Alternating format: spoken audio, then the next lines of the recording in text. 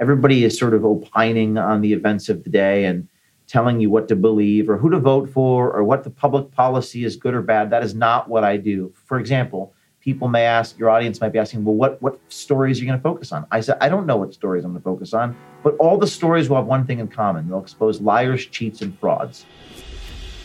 James O'Keefe and I have known each other for over a decade, both of us coming up in the world of media and politics under the mentorship of our dear friend Andrew Breitbart. I first met James as he was in the process of showing the Acorn tapes to Andrew. Those tapes exposed the prominent Obama-affiliated community activist group as corrupt left-wing radicals, which became the genesis of Project Veritas, the nonprofit news organization founded by James, from which he was controversially ousted last month. James has always been fearless. Over the last 14 years, he built perhaps the most effective whistleblower operation this country has ever seen. He's exposed government, corporate, and nonprofit corruption at every level. He's paved the way in establishing citizen journalism and pulling off some of the most consequential exposés in a generation. Under James's leadership, Project Veritas exposed corruption, bias, and wrongdoing at some of the most prominent organizations in America, including Acorn, Planned Parenthood, NPR, and Pfizer.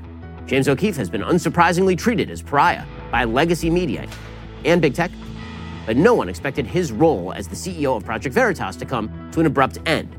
That ending sent shockwaves through the media and the conservative movement. For reasons that remain contested, the board at Project Veritas placed James on an indefinite suspension pending an investigation, and on February 20th, James announced his resignation as CEO. The board's treatment of James was met with indignation from conservatives who have supported and cheered on James's work over the years. Many questions still remain, but he isn't letting this setback stop him. I sat down with James to discuss his brand new venture, O'Keefe Media Group, and his vision for the future of citizen journalism. We also discussed the FBI raid on his home, recovering from the Project Veritas ousting, and what comes next.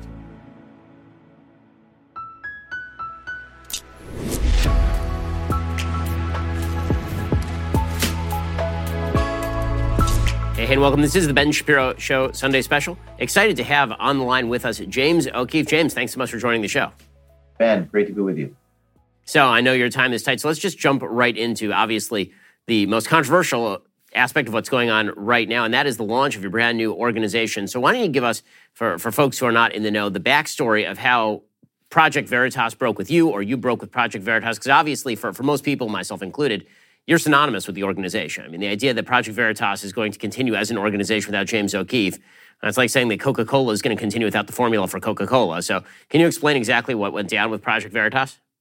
Well, it was a bizarre thing, Ben. I spent 13 years of my life. I met you around that time, the Acorn story with Andrew Breitbart many years ago. And I spent 14 years building that organization.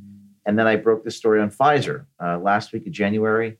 And then a week later, I was ousted from the organization. So I've been the same guy for many years. They made arguments that I took too many black cars and took sandwiches from pregnant women and some other strange things. But it's very peculiar. I posted a video, a 45-minute long video 3 weeks ago. My departing remarks to my staff, and I was pretty honest and vulnerable about everything. So I don't really know.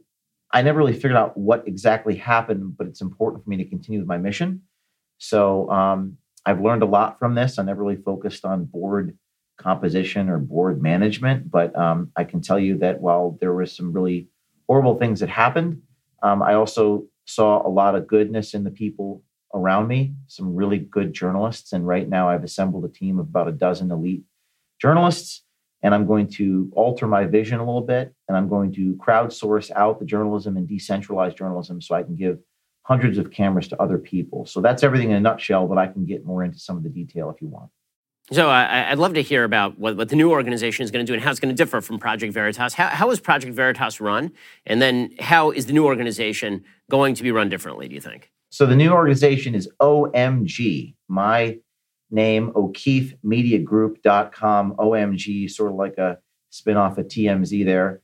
And I posted a little announcement video. And in this announcement video, I'm dancing, I'm eating sandwiches, I'm getting out of black cars. I am who I am. I'm an artistic person. I've always been an artistic person.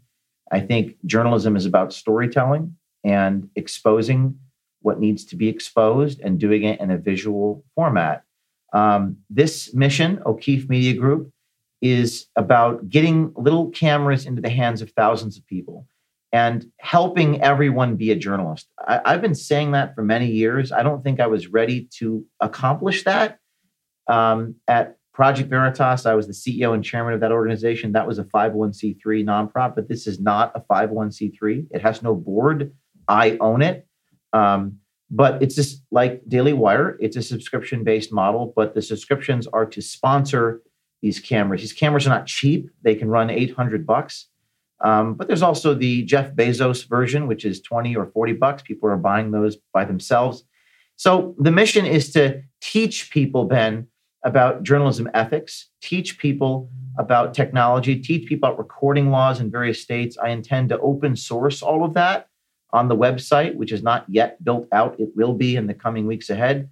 And basically teach everyone how to do this. That's my vision. It's a very ambitious mission, but I intend to do that, get this ready to go in the next few months. Well, I mean, obviously, you were close with Andrew Breitbart, so was I, and this sounds like sort of a reification of many of the things that he talked about very early on when you and I met, the idea that everyone with a camera was now a journalist, and now you're actually making that real by helping to get people those cameras and then teaching them the basic rules of journalism is sort of what it sounds like. Yeah, I think there's 4 different things we need to teach people. Journalism ethics is critical, and you hear that a lot, but I think we all know journalism's been dead for a long time now. You guys have revived it a bit at Daily Wire. There really isn't any investigative reporting going on in this country. All the corporate media has stopped doing it because it's too expensive. As an attorney, you know that there's a lot of legal issues inherent in recording. There's 38 states where it's perfectly legal and 12 where it's problematic. So everyone has to be equipped with that information to do it. But I think it's important to decentralize journalism. I think it's important for people who have access to the proverbial scene of the crime, you know, whether you're in the FDA or the government or Pfizer or wherever you are. It's a lot harder for me to try to infiltrate or to get someone inside. It's a lot easier for people out there who already know someone who's there to do it themselves. And again, Andrew and I talked about this many years ago. I just wasn't ready for it yet. I wasn't well known enough. I didn't have the goodwill. In many ways, Ben, the story I did on Pfizer, which you covered a month ago, this was the guy who was talking about mutating the virus. He smashed the equipment when I showed him the story. I think me being thrown out of the company that I founded, I actually think that inspired a lot of people. They were like, "Whoa, that's crazy that you were ousted from an organization that you founded just a week after that story." The timing was very peculiar to people. And it led more sources to come to me. I got 10,000 emails saying, "Hey, give me one of those cameras." So I didn't have that 10 years ago. We have that now. We're going to capitalize on that goodwill by making this mission come to life. And James, one of the things that I've said about the thing that you do is that there's this attempt by those in the journalisming industry to say that there is such a thing as "quote unquote" a journalist, and the journalist is touched by the hand of God and has special gifts and abilities and special credentials, and those special credentials mean that you can be as biased and insane as you want to be, or in many cases as inaccurate as you want to be. But so long as you have the journalist hat, then this means that you are a journalist. If, however, you're a normal citizen and you commit an act of journalism, you're not actually a journalist, because there's no such thing as an act of journalism. I've described that what you do is acts of journalism. The reports that you make are in and of themselves journalism. And so it's less about the label that is on you, because I think this is the way that the left has tried to attack is that, well, you didn't go to J school. Well, you didn't work at a big organization. You don't know all the rules of journalisming. And therefore, the breaking stories that you provide are not actual journalism. That seems to me a way of credentialing your way out of the central problem, which, as you say, is that many journalists don't actually do journalism, while many common citizens are doing acts of journalism. Yeah, I think that's a very astute point, that journalism, as you say, it's an activity, not just an identity. And journalism is an action. It's something that you do. And not just that, it's also reporting the cold, hard facts. Everybody is sort of opining on the events of the day and telling you what to believe or who to vote for or what the public policy is, good or bad. That is not what I do. For example, people may ask, your audience might be asking, well, what stories are you going to focus on? I said, I don't know what stories I'm going to focus on, but all the stories will have one thing in common. They'll expose liars, cheats, and frauds. Journalism, investigative reporting, is a little different than what you see on television. It's reporting secrets that powerful people want kept hidden for the wrong reasons. For example, Walker at Pfizer. He was a doctor, and he said, nobody can know that we're doing this. Please don't tell anybody that we're mutating the virus. It's good for our bottom line. So it's like, why does he want that to be kept secret? If you say these things, if you're doing these things and you're powerful, you should be proud of what you're doing. CNN, another example. CNN, we famously caught them about a year or two ago saying that we're an anti-Trump network. Okay, then just say that. If that's what you want to do, if that's what Jeff Zucker, former president, then say we are the anti-Trump network, but don't try to hide it. So that's what I specialize in. I am not a public policy expert. I don't claim to have some special knowledge about that's. I guess that's what Congress is supposed to do, which is pass laws in the interest of the citizens. What I'm trying to do is get information into the hands of the citizens so that they make the best decisions to elect the right representatives. Because I actually believe that if people had any idea what was actually going on in the three-letter agencies and the schools, I think we're seeing more of that now, then they would be rightfully outraged and they would make the right public policy decisions. Maybe that's the libertarian in me. I believe that people need to have access to the information. I believe if people did, they would make the right decision. Some say I'm an optimist for believing that. That's what I believe. You've heard me talk about how important it is to protect your online privacy, but choosing a VPN you trust is just as important. I like to do research on my sponsors. I only recommend the brands that I believe in, so I can say with full confidence that ExpressVPN is, in fact, the best VPN on the market. ExpressVPN doesn't log your activity online. Lots of cheaper free VPNs make money by selling your data to advertisers, but ExpressVPN doesn't do that. They even developed a technology. It's called Trusted Server. It makes their VPN servers incapable of storing any data at all. While other VPNs can slow your connection, ExpressVPN engineered a new protocol that makes user speeds faster than ever. I can even stream HD videos with zero buffering. The best thing about ExpressVPN, it's really easy to use. You don't need any technical skills to get set up. Just fire up the app, tap one button, and connect. That's it. Even your grandparents could do it. Trust yourself with the VPN I use and trust. Visit expressvpn.com/Ben. Use my link, expressvpn.com/Ben. Get 3 extra months for free. That's expressvpn.com/Ben. There is no reason that anybody else should have control over your data, so keep control over your data with expressvpn.com/Ben. And James, one of the things that's been really evident throughout your career, and again, you and I have known each other since you first walked into Andrew's basement, actually, with the Acorn tapes. That's actually when I first met you. So that must have been circa 2008, maybe 2009, somewhere in that neighborhood. And the critiques of you have taken a few different lines. So the main critique, as I say, has been that he's not a journalist. And then attendance on that critique has been, well, he edits. You're always, you hear the phrase selectively edited coming up a lot. This has been true all the way since the Acorn tapes when you revealed Acorn station after Acorn station talking about how they would essentially facilitate funding for underage child prostitution. And you revealed that tape and then, it's selectively edited. Can you speak to the difference between quote unquote selective editing, the way that they're accusing you of doing, and what it is that you actually do?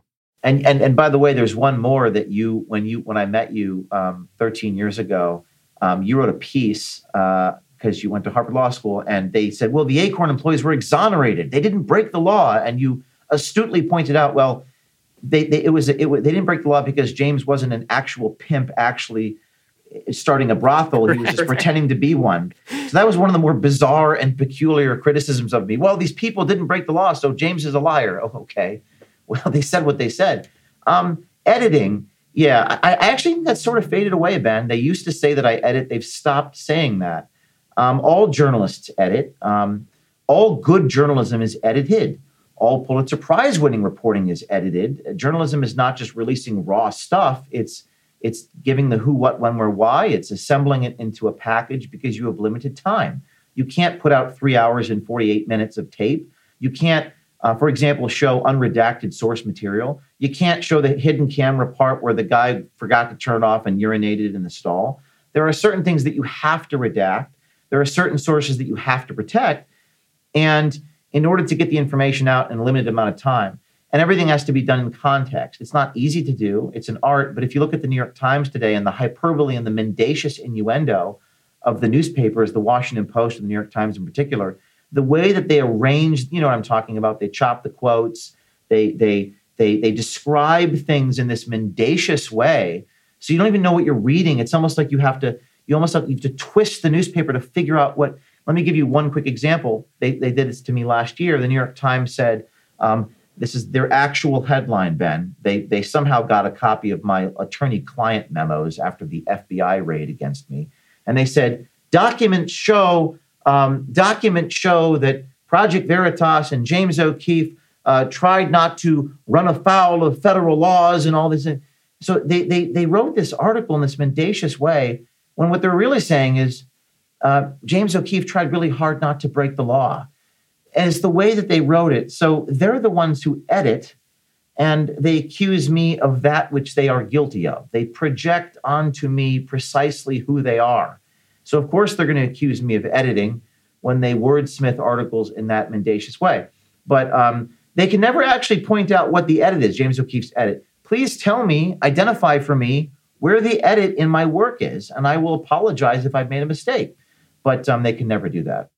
Yeah, James, one of the things that's always striking about the media coverage of what it is you do is that if the left were to break similar stories about the right using exactly the same methodologies that you've been using, of course, they would be winning Pulitzer Prizes. You do this sort of stuff, and they immediately claim, number one, that you're dishonest, and number two, they claim that the methodologies that you're using are dishonest. So things like undercover footage or recording conversations that are happening in public. These sorts of things are supposedly super terrible, but when it's serving left-wing purposes, then these people are the best journalists on planet Earth. It's not about the methods. It's about whose ox you're perceived to be goring. It's all about politics, and it's all about power. It's never actually about you can't record people or produce it in a certain way. They of course do that all the time. For example, David Daleidon's famous undercover investigation into Planned Parenthood. Remember that one, 2015? I know him. I worked with Lila Rose, and he worked with Lila Rose. That was the body parts undercover camera investigation. Kamala Harris, the then Attorney General of California, raided Daleidon's home with AR-15s, confiscated his equipment. Imagine if David Daleidon had recorded abuse at puppy mills in California. Now, they tried to go after him for California Penal Code 632, recording without permission. But can you imagine Kamala Harris raiding undercover journalists to record puppies being abused? She would never do that. And that's the lack of equality before the law. And that's why I've defended Daleidon. So it's never about the methods, Ben. It's about who you're exposing. It's about power. I think we should level the playing field and get cameras in the hands of everyone. And on this O'KeefeMediaGroup.com, you can actually sponsor a camera, again, about $800,000 to get these special little James Bond cameras, which, by the way, I'm now in the manufacturing business. I am going to be modifying them, and we will make sure that we have the legal primer on our website because, again, there are 38 states where this is legal and 12 where you have to be careful. For example, in California, you have to be in a public place. We'll make sure everyone has that information. So, James, when you look at sort of the amount of footage that's going to come back to you, and it's going to be extraordinary amounts of footage, because if you've got hundreds of people out there who are investigating stories, you're going to need a big staff. I mean, I would imagine it's going to take an enormous amount of resources just to go through all of this, investigate the stories that are coming back to you. We here at Daily Wire, we have a big company, a big staff. We don't have all the resources necessary to do this sort of stuff. How big do you imagine your staff is going to have to be just to cull through this footage and then investigate what is actually newsworthy and what's not? I think initially, right now I have a dozen. I mean, at Veritas, I had 70 employees. Whenever you get above 50, it always becomes scaled management is never easy. And I'm, in addition to being a journalist, I'm also running the company. It's a good question. I would say I have a two-part answer. Number one, initially, we have to curate the material. It's a lot easier to curate the material than it is to collect it. I've learned, Ben, in my life. Undercover work sometimes takes 6 to 9 months. So if you have someone with an access point into an organization and they just send you the material, you've cut out 99% of the expense and 99% of the work. However, your point is well taken. When you have thousands of people recording, what you have to then do is not curate it yourself, but teach them how to curate it themselves. In other words, you have to help them identify what a story is. You have to help them perhaps produce the material themselves, tell the story themselves. People do often struggle with finding, communicating in a very short amount of time what's important. And I intend to teach people how to do that. In fact, I won't say which because I don't want to have what happened to Charlie Kirk where the Antifa come or whatever. But I've been invited to speak at a journalism school, a very famous one. This is the first time in my life. I've been invited to teach a course on ethics of covert recording. And I intend to film it and produce it like you would see a master class. And these are the sorts of things I want to do. I want to teach people how to do it themselves so that I don't have to curate it. And if that vision comes to life, I think that could change the world. That's really what I want to do. But in the interim, I have this team of 12 that I've identified in the very short term that will curate the material, Ben. So, James, let's go back in time to when the idea of doing this sort of stuff first occurred to you. So obviously you're a gadfly going all the way back. I actually saw tape of you today from almost 20 years ago back at Rutgers trying to get the board of Rutgers to ban Lucky Charms in order to not offend the Irish for St. Patrick's Day, and succeeding in that, apparently. So you were a gadfly and you were a prankster going all the way back to 2005. But how did this turn into sort of a journalistic crusade? This is the very first thing I've ever done to this effect. I went into the vice president of Rutgers, St. Patrick's Day 2005, 18 years ago today, and I said that the leprechaun was offensive to my heritage. You could say I was a little ahead of my time. I'm not sure that irony would even work today. We were having this conversation this morning with my staff. I don't know. Is that even funny anymore? Is irony dead? But at the time, it was ironic, and the vice president of HR, a woman named Carolyn Knight Cole, with a straight face, took copious notes and said, "Can you tell me that again? How does the leprechaun offend you?" I said, "Well, it offends my heritage. As you can see, we're not all lucky. We have our differences of height." And I was trying to keep a straight face. I failed to. I actually laughed out loud. I turned it into a nervous cry. You can see it. I reposted it today. And they actually told me they would ban Lucky Charms. And I took out the campus speech codes, which said you can't offend anybody's heritage. And as an Irishman, I said, well, this offends my heritage. So it's sort of like making them live up to their own book of rules, and they're damned either way, because if they don't ban Lucky Charms, they're going to break their own law. If they do ban Lucky Charms, they're becoming a laughing stock on campus. And that dichotomy is what launched what I would call Veritas Visuals, which eventually became Project Veritas. So yeah, I've been doing this for 20 years. You might ask, what prompted me to do that? I don't know. I guess it was the artist in me wanted to bring things to light and to expose things for what they were. What prompted me to do that? I was a thespian in high school. I was a person who did like to read the newspapers, and I watched local news, and I was very contemptuous of what I saw, and I wanted to do something about it. So that was the genesis.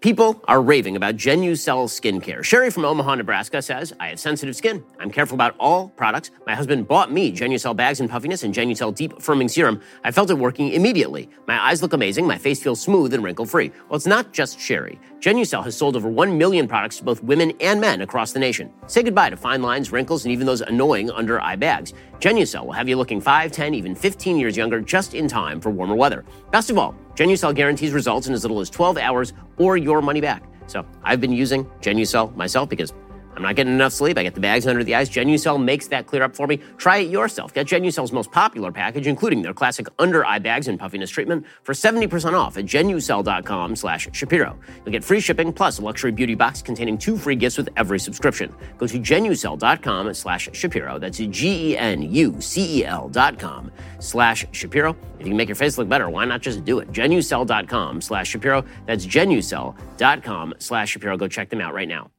So let's start for the story. You know, you and I know the story because we were there, but why don't you tell the story for people who don't know the story of the Acorn videos? Because that's really when you first broke into sort of the American public imagination, breaking this series of videos demonstrating that a very highly networked Democratic front group was in fact engaging in what would have been illegal activity if you'd actually been not an undercover journalist, but actually had been the thing that you purported to be. So why don't you first explain to people, because it's been a long time, what exactly Acorn was doing, how you decided to go after Acorn, how that story developed, and then what your relationship was with our friend Andrew Breitbart.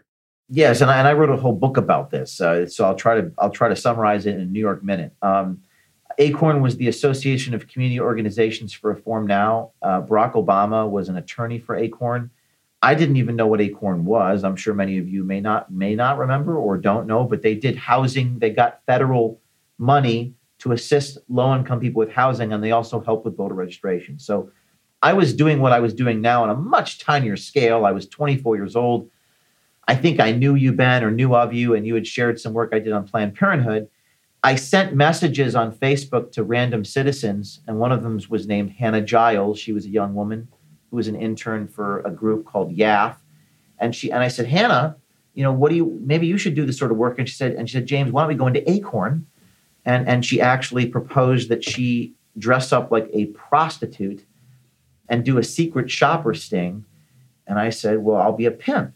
And we thought this would be novel because they were engaged in various law breaking, so it was alleged. So we thought, what an ingenious idea. Go in and present yourself as lawbreakers with this sort of hilarious agitprop, punk rock, Borat, Mike Wallace sort of thing. I had a camera embedded in my tie. It was a pinhole camera with a wire into my pocket. These cameras were different about 15 years ago. And there was no Amazon where you can buy them.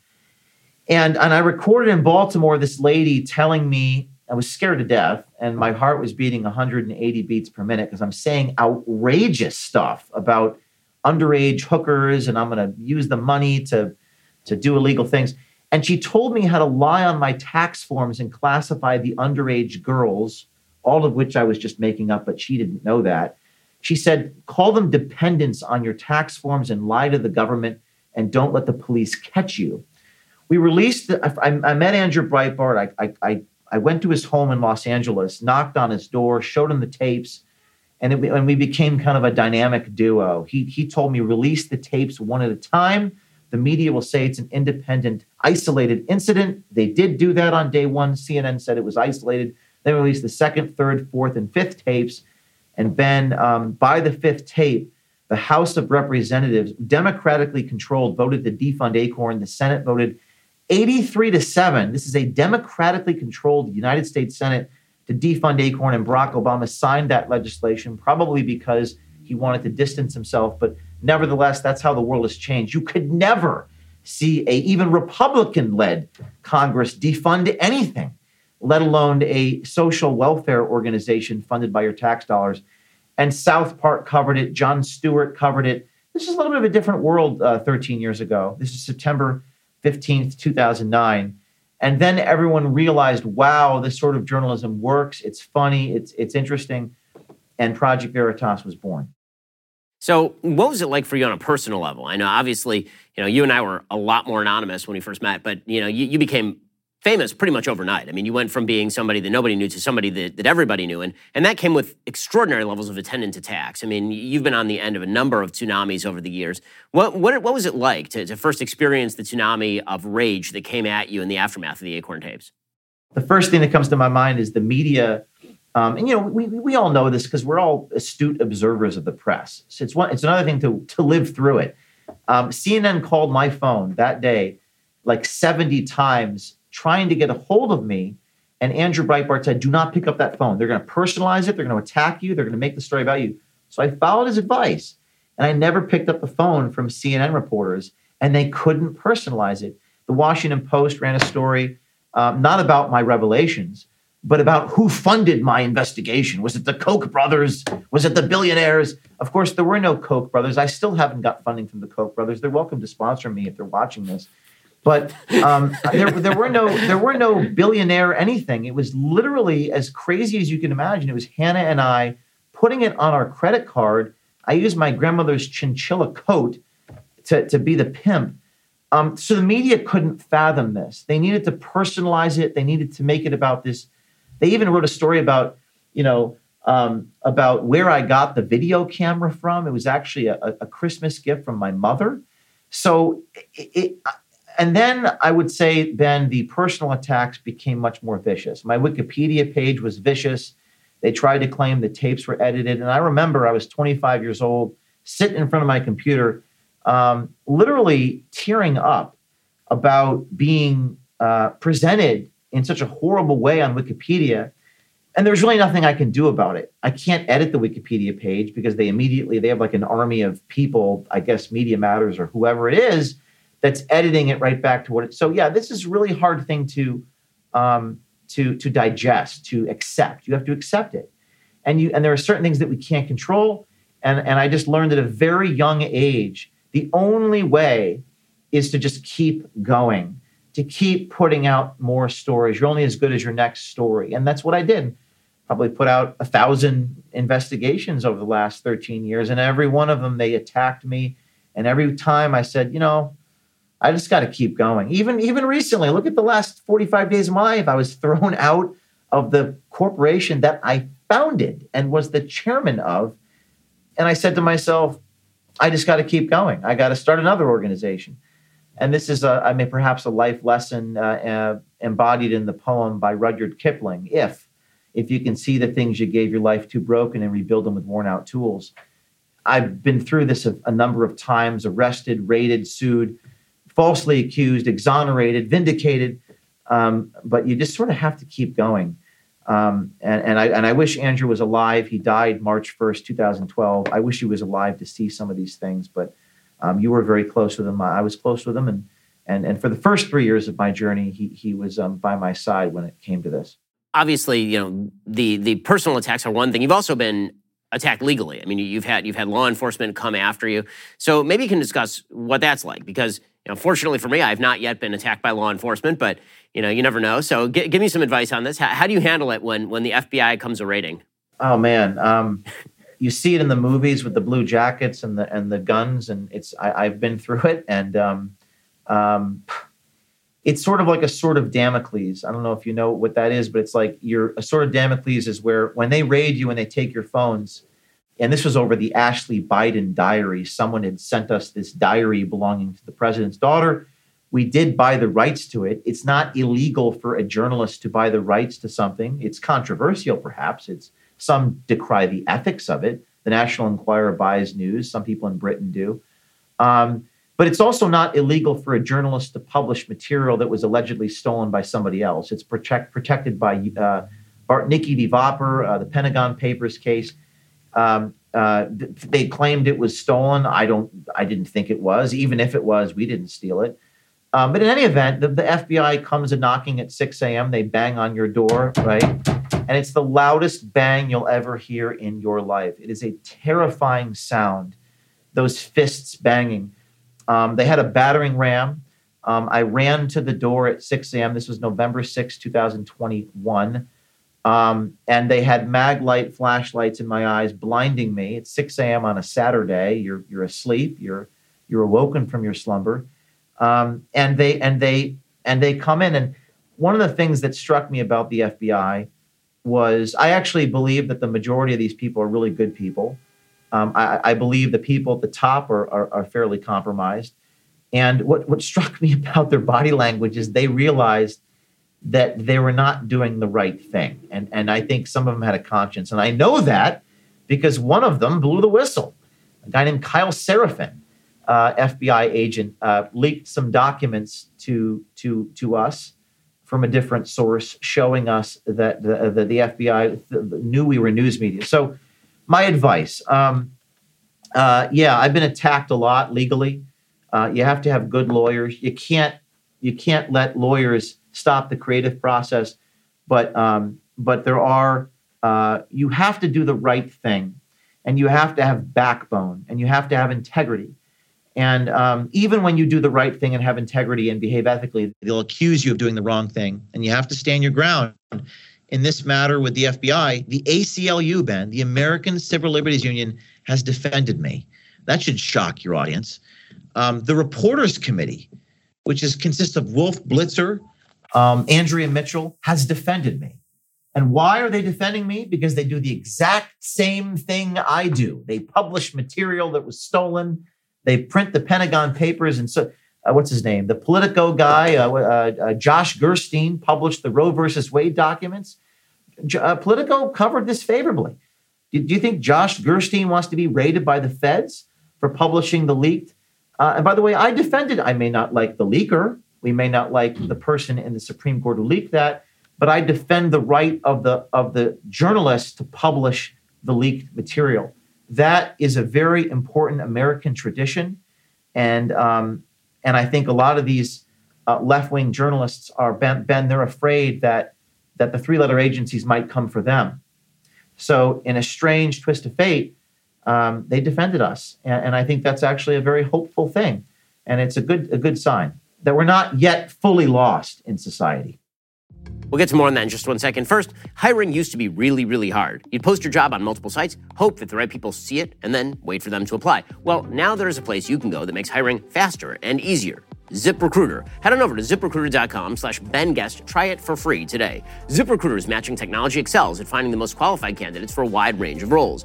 If you see a candidate you like, you can easily send them a personal invite so they're more likely to apply. It also gives you a competitive edge against other employers who may also be interested in that candidate. Their user-friendly dashboard makes it easy to filter, review, and rate your candidates all from one place. See how much easier hiring is with ZipRecruiter. 4 out of 5 employers who post on ZipRecruiter will get a quality candidate within day one. See for yourself. Go to ZipRecruiter.com/BenGuest to try ZipRecruiter for free. Again, that's ZipRecruiter.com/BenGuest. ZipRecruiter.com/BenGuest. ZipRecruiter is indeed the smartest way to hire. ZipRecruiter.com/BenGuest to try it for free. So, James, you talked a lot about what Andrew would call walking through the fire. Keep on going even when they're firing the arrows at you. But over the course of 20 years, obviously, I have my own career regrets, things that I wish I had done differently. Well, what are some of the things that, looking back, you wish that you had done differently or known so that you would have done something differently? That's a really good question and goes to the issue of regret, because a lot of the things that happen to us form who we are, like the Louisiana thing. This was another long story, which I'll try to summarize in 30 seconds. I was arrested in a federal building in 2010. Remember that one with Mary Landrieu. And I spent 3 years on federal probation for a misdemeanor, Class B misdemeanor, which I didn't commit, but I was sort of like pitying myself for 3 years. Oh, I wish I never did that. This was me. I was in a federal building with a camera. I was invited in her office. I showed my ID. There was nothing illegal about what I did, but it was entry by false pretense, a misdemeanor, because I was covertly recording. And I often, for many years, I thought I wish that never happened, but it was actually the best thing that ever happened to me for 3 different reasons. A, I really started sending cameras to other people as opposed to doing everything myself because I was forced to. B, it humbled me without destroying me. It's very rare for a man to be humbled but not ruined. I think the same thing sort of happened to me in the last 45 days. And it really, really taught me about the intricacies of law and how to manage attorneys. I didn't complete law school. I didn't go to Harvard Law School. I went to a small law school and dropped out after a year, but I feel like I'm an attorney. I think all good journalists sort of have to be lawyers because you have to, when you're in the field, you have to do the IRAC issue rule analysis conclusion. While you're recording, you have to understand the dynamics. I've spent more time researching First Amendment law than most lawyers. In fact, as of last year, I had 22 outside counsel working for me and 4 inside counsel. So that process taught me so much. So you say, do you regret it? No. What do I regret? I mean, I will tell you that I've learned a lot from the Project Veritas situation. I never focused on board composition, Ben. I probably should have. I never really focused on what was in my bylaws and my corporation. I probably should have. I'm a very tough man to work for. A very, very exacting guy. I drive people pretty hard. I push people. But I probably should have done a better job of selecting who is on my board. And I need to make sure that the people that I surround myself with, particularly in an area like at the board or at the top, have really what we call testicular fortitude, and who have a lot of integrity. I built a great production team and a great journalism team. I could have done a better job in those areas, and I learned from it. And because I learned from it, I don't regret it. I'm going to be more effective moving forward, and I think that things are happening for a reason and are happening as they should. So, we talked a little bit before about what it's like to be on the receiving end of the tsunami. On a personal level, obviously, you keep walking forward. On a business level, in your public-facing life, you always have to keep walking forward, because the minute you show weakness in the industry that we both share, in politics or pretty much any other industry, the minute you show weakness, that's just blood in the water to your enemies and to your opponents. For me on a personal level, one of the things that I've had to do is not only cultivate a thick skin, but also sort of create a bubble around myself that's permeable by people I trust, but not permeable by anybody that I don't. Meaning, I have a wife, I have kids, I have parents, I have siblings, I have a set of close friends, and then, kind of outside of that, all the other opinions sort of don't matter. So on a personal level, what sort of life have you tried to cultivate in order to both protect yourself, but also allow for, criticisms that you have to hear in order to get better at what you do to permeate? Well, on a professional level, you have to admit mistakes when you make them journalistically. And there's about 3 or 4 mistakes I've made in my life, and I've admitted them. I'm talking about like journalistic mistakes. Maybe you get the thing wrong, or you misspell the name, so that's that. On a personal level, this is a very interesting point. Trust. You said use the T word. You said people that you trust, and I know that you know this. In the field that you're in and I'm in, it's very difficult to trust people. What does that word mean?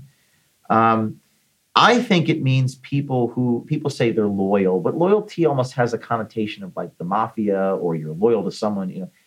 It means to me people who actually wouldn't take a bribe. They're in their soul, they're good people, and they care about you. Like Jordan Peterson, who I know that you've been on with, he says it better than I can. He says when you're doing well, they're happy for you. That's very rare. And when the chips are down, they'll have your back. Never trust a man who, when the chips are down, they're gonna have your back. And I've been able to see these people. It's like that line in the movie Wall Street, when he says, "From the moment I laid my eyes on you, I knew you were going to be successful." And then he says, after the guy was arrested, "From the moment I laid my eyes on you, I knew you were no good." So I can't tell you how many times I've seen that, but it's very difficult, Ben, to assess this in a person right away. And I haven't done the best job of that always, but these experiences help you. And on a personal level, it's hard to have really close friends, and people want a piece of you. I know you're aware of this. People want a piece of you. They want a photo with you.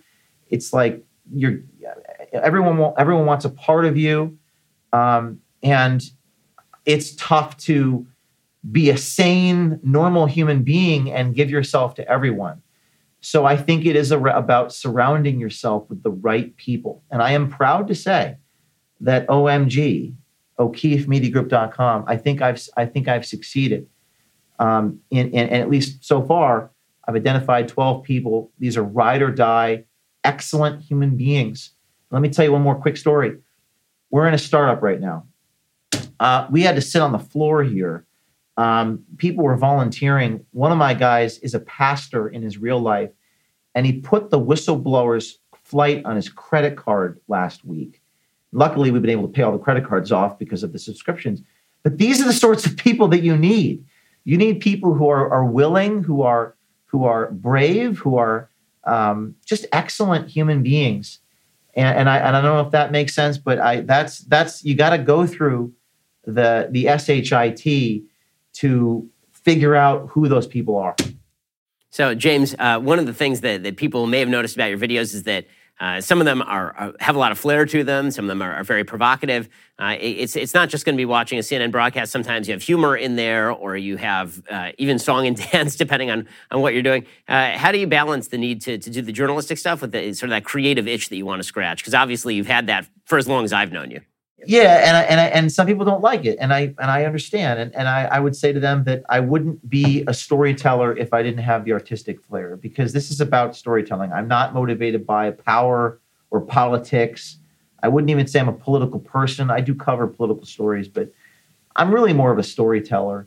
That's what motivates me. I'm a thespian. I did Oklahoma last year. People got upset because I took my nonprofit staff and brought them down on a tour bus to see me perform. I took 3 weeks off. I took a paid leave of absence to do that. People got upset about that, but that's who I am. And I don't think there ever would have been a Project Veritas had I not been that way. And there wouldn't be an Acorn investigation had I not had that flair. And credit to Hannah, she's the one who came up with it. She had flair too. And not everyone likes it, but it's who I am. And if you saw my advertisement for OMG, I danced. It's just who I am. It's just who I am. So, obviously you look at the political scenario right now, it is a target-rich environment if ever there has been one. Elite institutions control more of our lives than ever at any time in certainly my lifetime. Since the pandemic, it seems like every institution has gained consolidated control or more consolidated control. So I'm not asking you to reveal any of the stories that you're going to be researching, but which areas do you think are sort of the targets that if you could put a focus on them, you would? I've been focusing a lot on education over the last year because I think everyone agrees you don't mess with the mama bears. And I think we're so divided in this country morally, politically, every which way. I feel the education issue does unite 85% of people. You just don't abuse kindergartners. So that's one area that I'm passionate about because I think you shouldn't abuse children. And I think we can unite around the fact that child abuse is wrong. We disagree about what child abuse is, but I think we can unite around the fact that you don't target children. Also the three-letter agencies. I think the federal agencies. I may testify in Congress about the FBI raid. Jim Jordan has written about that with me. And third is the pharmaceutical companies. I think we need to stay on the Pfizer beat and some of what they're doing. And I do think they do some good things. I think the drug companies are needed in some respects, but I think some of the lies that we've exposed, like why are they lying to their consumers about their products? Those are three areas, I think. And if that sounds good to you and you're watching this program and you're a citizen out there, it's not for everybody, but we can ship you a camera if you go to this website, o'keefemediagroup.com. We'll help you tell your stories because there's a lot of people with a conscience out there that want to do that. Well, that is James O'Keefe. Check out o'keefemediagroup.com. James, really appreciate the time. Congrats on the new enterprise and look forward to seeing what you do next. Thanks, Ben.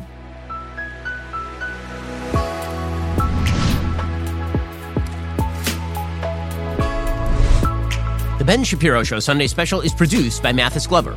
Editing is by Jim Nickel. Post-production is managed by Matt Kemp. Camera and lighting is by Zach Ginta. Hair, makeup, and wardrobe is by Fabiola Cristina. Title graphics are by Cynthia Angulo.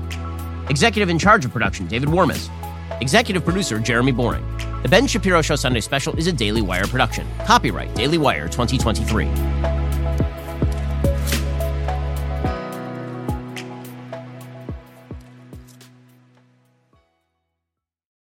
We'll get to more on this in just 1 second. First, Pure Talk believes in American values, and that free should mean, like free. So when you switch to Pure Talk today, you'll get a free Samsung 5G smartphone. There's no foreign-line requirement, no activation fee, just a free Samsung that's built to last with a rugged screen, quick charging battery, and top-tier data security. Qualifying plans start at just $35 a month for unlimited talk, text, 15 gigs of data, and a mobile hotspot.